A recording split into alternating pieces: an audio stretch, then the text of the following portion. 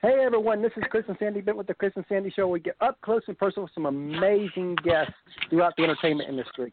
And today we've got an amazing show for you. We've got Lee Brice coming on, who's, of course, done some great things, got a lot of #1 hits, and I guess we'll talk about a few of those and all that, and talk about a little bit of a story and just see where this goes. So, Lee, are you here? Here. How are you? I am good. And yourself? Man, I'm doing really good, actually. I'm on the very tail end of my quarantine.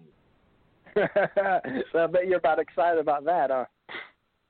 Well, yeah, I am. I want to be able to hug my kids, but I'll tell you that there is a silver lining to quarantining because I've been quarantined out of my farm, so I've been able to go around hunting and fishing and relaxing and watching golf. So it's been nice to have a break.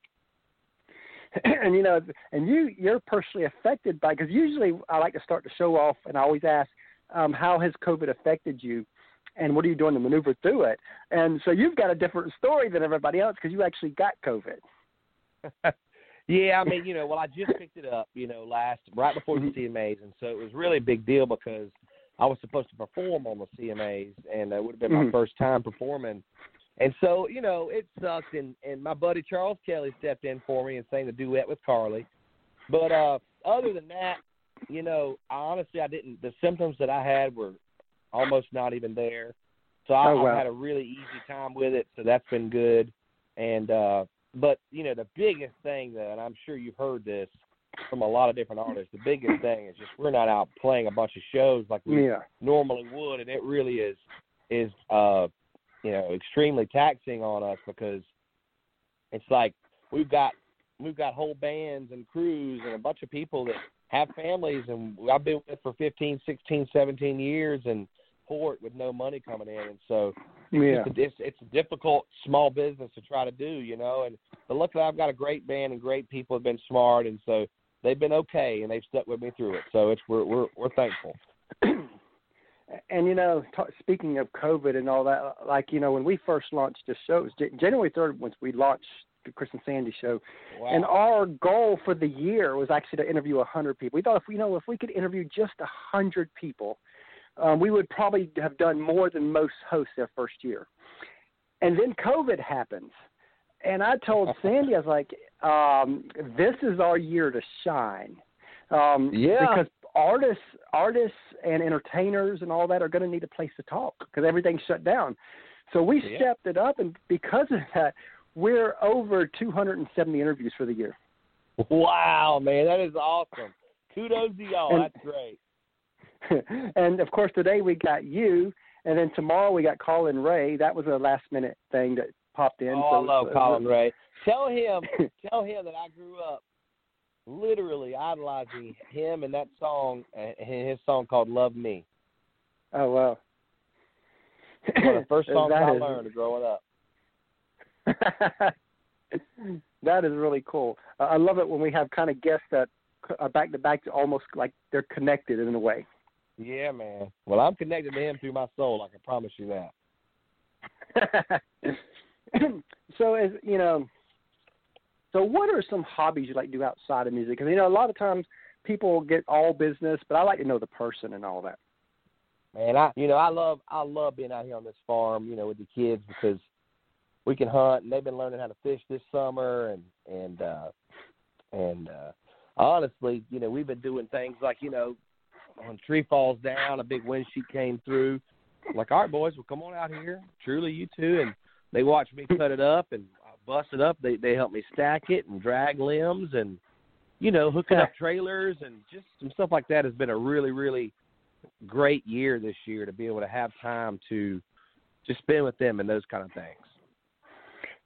So what's great for you is that everything's slowed down. I mean, it's great and not great. I guess it's one of them double-edged swords where it's great for family, but it's bad for business. Yeah, I mean, and there's a lot of people that are, I think about all the time, that are in bigger cities, and they're stuffed up in their apartment, and they've had to go through a completely different process than we have. Through this, we've been able to come from our house to the farm and really, have some time together. So yes, there's a big silver lining in it for me, but for a lot of folks, I know how hard it's been. So I've been trying to be real sensitive to that, because I know a lot of people have gotten really sick with this and even died and all that stuff. And so I'm thankful that I just, got tested. Excuse me. I got tested and have had really just mild symptoms and I had a place to be, like the farm. So we're thankful. Yeah, that is awesome. Now, one thing I like to do on the show, as you know, a lot of people, they see the glory of a Lee Brice, the glory of a Blake Shelton, the glory of a Carey. But they don't see the grind, the sacrifice, the tears, the struggles that it takes, not just to get to your level, but even a career level within music. And I always like to talk about that side of it because, as you know, nobody talks about this side of it. And I've always said, you know what, we're going to talk about it because I think it's one of the most important parts of music because a lot of people, they almost put down musicians who, they don't really work. They get on stage and they have fun. But there's so much more than that. So tell us about the sacrifice side a little bit for you, how it's been through the years. First and foremost, even before the family came along, it's like, you drop everything. I dropped out of college, and then my last year, and I came up here with nothing, and I,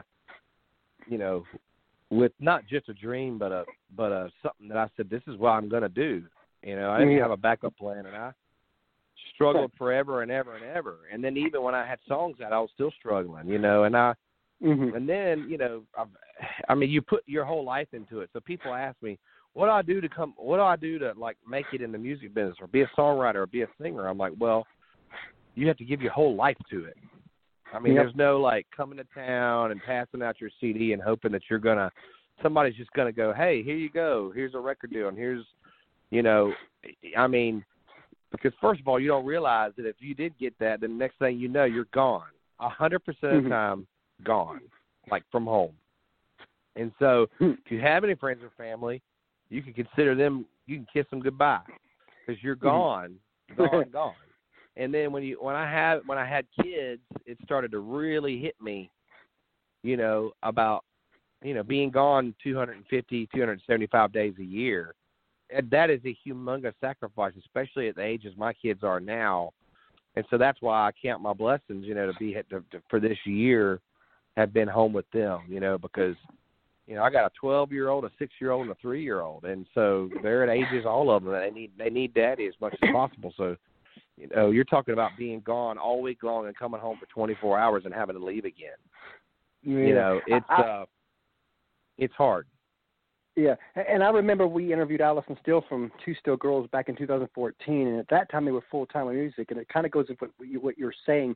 I remember asking Allison what advice she would give an up-and-coming artist, and I'll never forget what she said. She said, this is going to sound funny coming from someone full-time, but if your heart will allow you to do anything outside, if you can see yourself doing something else, go do that and keep music as a hobby. She said the moment you want it to be a career, everything changes. She said that your friends and relatives never understand because they invite you to weddings, to cookouts, to weekends, to holidays. But when you're grinding, you don't have time for that. You can't say no to a gig, and you for sure can't be an artist that cancels a gig. And they don't understand that because they work a 9 to 5. You're a 24/7 person. So then your family has to sacrifice on top of all that. So they have to give you up and all that. And then there's days that you're just miserable and you don't want to do nothing, but you still got to get on that stage and smile and wear that mask, pun intended, so to speak. But then she added, and I love the second part of what she said. She says, but if your heart will not allow you to do anything outside of music, then go all in. Because the only way that those kind of sacrifices could ever be worth it. And it sounds like that's what you were basically saying. It's exactly what I was saying, and she's so right. I told you I didn't have a backup plan because I didn't want one. It was like, this is what I'm good. This is the only thing. I was in school to be a civil engineer. I had 4 years under my belt. I had a year to go. I had a daddy back home with an electrician business. I could have gone back and done all that. That was not an option for me. Because I had to do this. So she's right. That is something that I'll keep in my head too. I'll remember that. I love that she said that. It's like, if you can do something else, if you can see yourself doing something else, do it. and just do music for fun, because we still do music for fun. I mean, you know, it's still a part of who we are. You know, even if I wasn't doing this, I'd still be playing music and writing songs, you know. But but I just personally, I knew that this is exactly what I had to be doing. And you know, you're talking about no plan B. I love that, because I don't think that, you know, when your rising artists say that, then they get slapped in the face from relatives and all that, and they don't get it. I remember, as you know, one of the questions that almost every big host asks a big artist is, and I've heard this thousands of times with all the different artists, where they would ask, well, what would you be doing if music didn't work? And I think 90% of the time, the answers I've always heard was I would just be a broke musician, because I had no plan B. Yeah, because they're all like, I had no plan B. And I love that, because you know, I remember one of the artists said that the moment you have a plan B, when the struggle happens, because every artist goes through those dark moments, your plan B becomes plan A. Yeah, and I guess that's a God-given kind of a thing that says, he gives you that drive that says, you're not going to have a plan B. This is what you're meant to do, you know. And there's something inside you that tells you that. And and so I guess that is probably a theme, you know. I love that. Now that we talked about a little bit of sacrifice, and I think we hit it pretty hard. Again, I always want to talk about that, because I don't think it's talked about enough out there. Talk about the glory side, the part that people see. What are a couple moments that you're like, wow, that happened, or wow, I got to do that? Because you've had some big highlights, like especially recently. Well, we've had a bunch of highlights, you know. We've been very fortunate, especially recently. But I can tell you, man, you're talking about something like growing up, being 10 years old, turning on the radio, writing songs, hearing George Strait, and then hearing Garth Brooks, and thinking to yourself, that's like everything. That's why I'm here, is to do that. And then someone like Garth Brooks, for me, I listen to him over and over and over and over and over again. Wear out CDs, wear out tapes, and then tapes. Come to Nashville, and then start writing songs with people, and like, you know, with co-writing. I'd never co-written before, writing songs and all that stuff, and all of a sudden, Garth Brooks picks up the phone and calls you and says, hey, I heard this song you wrote and I want to record it.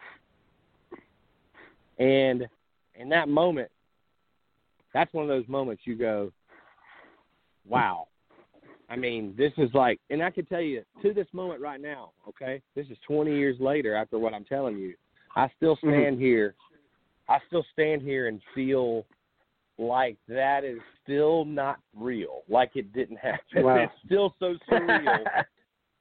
And then I ended up we feel that way with you being on here, because Sandy and I were right before this show. We're like, Lee Brice is coming on. Can you believe this? Oh, man, well, I tell you what, yeah, there's been some moments like that, and then watching, you know, the Opry and hearing that my whole life, and knowing what it's all about, and then being able to step on that stage and do that whole thing. That, you know, the Opry is a huge highlight probably in my life. You know, that and being able to know Garth, and I ended up now been able to sing with him now on his stage. Not many people have been able to sing with Garth on his stage, and that's a very short list. And so that's one of the big ones for me. You know, the Opry and Garth, and then now we've been at the CMAs, and we've done all that stuff in the Grammys and ACMs, and that's all icing on the cake. It really is. But the first things that pop out to me are what I'm talking about. Wow, I love that. So we're going to take a quick break, and then we're going to play your song, Memory I Don't Mess With, and then we're going to come right back.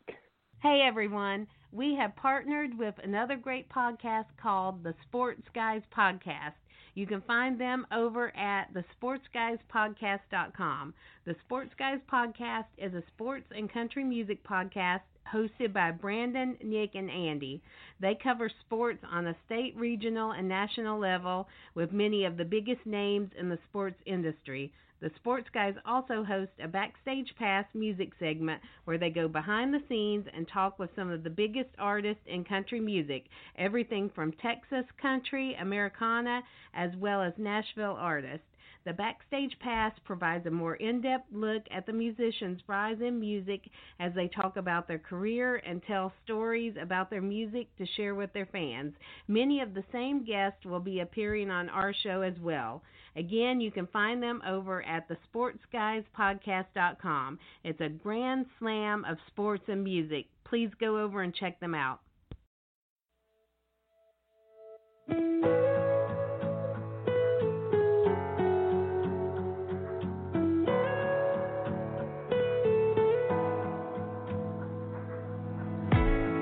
Red leaves on the river, footprints in the sand.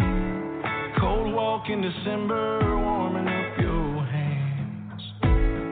Sundress on the front steps, sun up by the lake. Blanket down in the backyard, lying wide awake. That's a memory I don't miss with the girl I was the best with, the one I was obsessed with. Girl, you just don't get it. I'd fall right back with one slip. Always leave me helpless. Don't hate me, I can't help it. Gotta leave us where we left it. Your memory I don't mess with.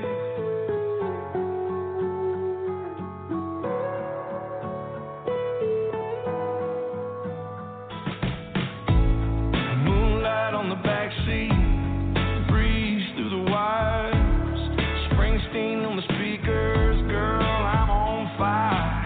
That's stuff I don't think about, 'cause it still kills me now. I still can't dance around that memory I don't mess with. The girl I was the best with, the one I was obsessed with. Girl, you just don't get it. I'd fall right back with one slip. Always leave me helpless. Don't hate me, I can't help it. Gotta leave us where we left it. Your memory I don't mess with.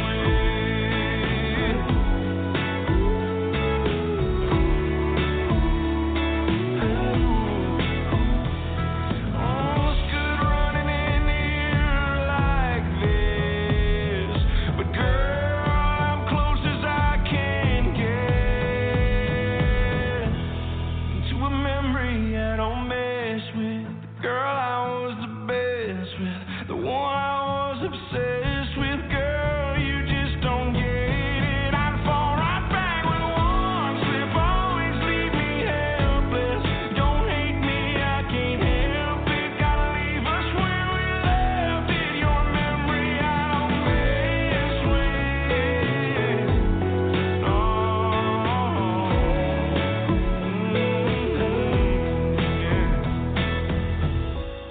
Red leaves on the river, footprints in the sand. Cold walk in December, warming up your hands. That song. Well, things about that song is that the chorus, my buddy came over and we had just written a song with a buddy of ours, and our buddy left, and then Brian goes, "Hey man," he goes, "Man, I got just for next time," he said, "I got this thing in my head." He said, "I don't know what it is, but all I hear is, that's a memory I don't mess with." And then I just went, "Yeah, the girl I was obsessed with, the one I was the best with." So we wrote a chorus in about 5 minutes. Mm-hmm. And I thought, man, that's really, really cool. And then over the next year, so I recorded a little version of it right then and there with no verses, just empty verses. Mm-hmm. And for a year, I caught myself coming back to that little work tape. Before I went to any of the hits and all the stuff I had working on my new record and all this stuff. So I knew that song was going to be special to me and special to people. And so we called one of our best friends, Mr. Billy Montana, about a year later and said, hey, let's write these verses. Do you like this? And he was like, do I like that? So that was really cool to be able to have a song that, we lived with for a while. But, man, you're talking about a song that everybody's got that person at some point somewhere hidden deep in their heart, or maybe those moments.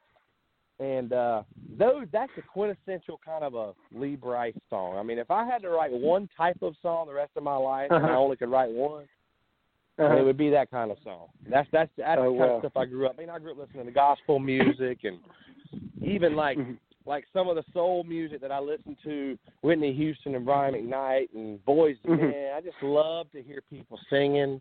I love the ballads, and even with like Hank Jr. and like Guns N' Roses, I love the ballads the most. I would listen to like Bluesman, or I would listen to November Rain before I would listen to the big rockin' songs, and that's just kind of part of who I am. And they always say country music is 3 chords and the truth, and I think that's so powerful because again, when you're writing songs, you want something that will reach into someone's heart and just grab it. Yeah, the truth is the most important part of that saying.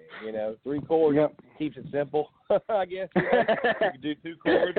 You can do 2 chords or 1 chord or 4 chords. That's fine too. But it's the truth that truth that makes that the real deal. Because when people hear the truth, it's like with the song that Garth cut of mine, More Than a Memory, and when Eli Young Band recorded Crazy Girl.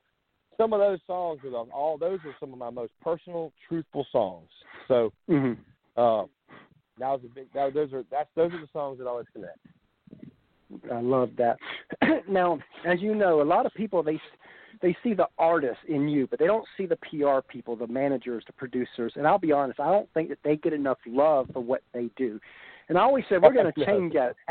We're going to change that at least on our show. So if you want to take a couple minutes just to tell us a little bit about the team that helped you be who you are. Well, yeah, I mean, you got to remember, I got a manager who, in a room full of managers who came to see me play, because I didn't have a manager at the time, but I had a single coming out, so I had a bunch of managers from all over the country, all over the world, kind of clamoring, telling me what I wanted to hear. If you come with us, we'll do this and that, and blah, blah, blah, and push you in a bus, and da-da-da-da. Like a car salesman almost. But I met Enzo. He was in that same room. But Enzo didn't do that. Enzo was born in Jersey, raised in Texas. He's Italian. And he's just one of us. He's a good person who said, look, I believe in getting in a van, not wasting money, working your butt off, getting you a little bit of band and go. And then he put his own money in for years. Wow. To keep me on the road, to keep me out there playing places I never played before that nobody was at. But I guarantee you the next time I came there were people, because the few people that were there, we kicked their butts and they loved it, And so, a big part of it is something like that. Like, my manager Enzo is a very, very huge component. When I talk about, a song or saying this or that, I always use we. I always say, well, we're about to put out a new song, or we're about to have a new tour next year, or we're so thankful. And I say we because it's not me. It's me in the camera and me on the radio, but it's Enzo. It's my booking agent who's been stuck with me through thick and thin, over at William Morris Reshow. I mean, it's so many people. My tour manager that's with me every day that makes sure that everything's going smooth out on the road. I mean, you're talking about 30 or 40 people who live their whole life. It's all surrounded by you. And all they do all day long is work and work for this whole thing to work. And so, yes, I mean, that's why I always use the term we instead of I. Well, as you know, like my wife is not on right now because she's with our 20-month-old in the back room. So you know, and I still use we whether she's here or not because it is a we. And when I say we, there's actually a third party. That you know, we have an 8-year-old that we always let to come on the show. We consider our third co-host to ask one question. So Sandy's going to get him. I think she's on the other line. She's going to get him on real quick. Yes, just wanted to say hey, and I will get Christopher to ask his question. He's super excited. That is awesome. Well, Christopher, what's going on? Hi, Lee. What's your favorite food? My favorite food? Yes. Well, I love to eat just about everything. So my normal answer to that would be yes, which I don't know if you understand that, but that just means all food. But I can tell you one thing. One thing I do love is I love to go catch fish myself, or maybe go hunting or whatever, but catching fish and then having it, grilling it myself or cooking it myself, and going and catching your own food and eating it. That's kind of some of my favorite stuff like that, because that brings me close to God and close to the earth, and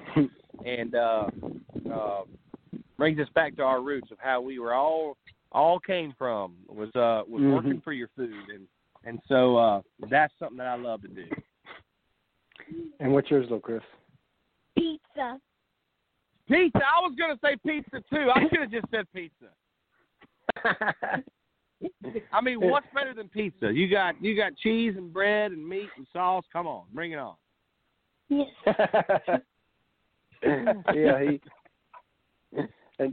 He definitely loves doing this, and you know, we're a family affair show. We kind of joke that we're a family affair, and when we, you know, our 20-month-old, she don't know it yet, but when she gets older, we plug her in the show too.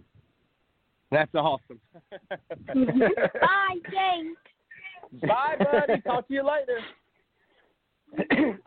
Yeah, because we're a big family, and I love what you said. And in fact, we're based out of Savannah, Georgia, but next year we're planning on. Yeah. As long as the virus goes down some, we're planning on making a move into Nashville. Yeah, oh man, Nashville's happening, buddy. It is happening. Yeah, we just feel like, you know what, everything we do. Now, granted, we're more than just music now, because we actually recently brought on legendary actor Ed Asner on the show, and so we're kind of entertainment in general, but still 80% music. Absolutely. So we belong in Nashville. More power to you, and good luck with everything, and hopefully I'll get to see y'all up here. That would be great. We definitely have to look you up. We'll end on this note. Tell us, what advice would you give the rising artist, the one that's in that hunt like you were for years, where they're at that crossroads, and they could quit and they could move on, but they're frustrated and they're just trying to break through, and they just don't know if they got any more in them. And I know you've been there. Tell us what advice you give that person. I've been there. I mean, number one, you know, you got to be in town. You got to be where the music is, which probably somebody who's already hit a wall, they probably maybe have moved to town. But you got to get to town, and you got to get out. You got to go meet people. I know right now it's a little harder to do, but that's the basis of having a career, is having people around you. And so you got to start surrounding yourself with people that are just like you, that are in town, that are working, that are just starting out, and start writing together and talking and hanging out. And that's what we did. Me and Jared Neiman and Jamie Johnson and Randy Hauser and Rob Hatch and Dallas Davidson. That's what we all did. We came to town, and nobody knew us from Adam, but we knew each other. We found each other, stuck together, and still best friends to this day. So wow. You gotta get it. You gotta definitely be where the music is. So you can't do it from home. You can't, live in Birmingham, Alabama, and expect to have a record deal next month. You know what I mean? Yeah. You got to be up here full time and make a commitment. We talked about that, and you got to just be determined. Whenever it gets going, just think about yourself and think, well, can I do anything else, or do I want to do anything else? And find out what that answer is. And if it's no, then you just keep pushing along and just trust and hope and have faith. I love that. So tell everybody how they could reach out to you, which of course they probably already know, but tell it anyway. Oh man, all the handles on Twitter and Instagram and all that stuff, and hopefully we'll be able to get out on the road and have some meet and greets and things like that. Maybe next year, maybe things will kind of get back to a little bit of a normal, at least hopefully, where we can at least play some shows and meet some folks. But y'all just check me out at all the stuff you can figure it out, Lee Brice, and all things Lee Brice. Bring it on. There we go. I love that. And, we really enjoyed having you on the show today, and we want to thank you for taking the time to come on, and we definitely look forward to having you back on the show down the road and hopefully video. All right, done deal. Well, I appreciate y'all, too, and y'all let me know if y'all need anything else, okay? All right, sounds good. No, we'll talk to you soon. Great. Later. Okay. Later on. See y'all. Bye.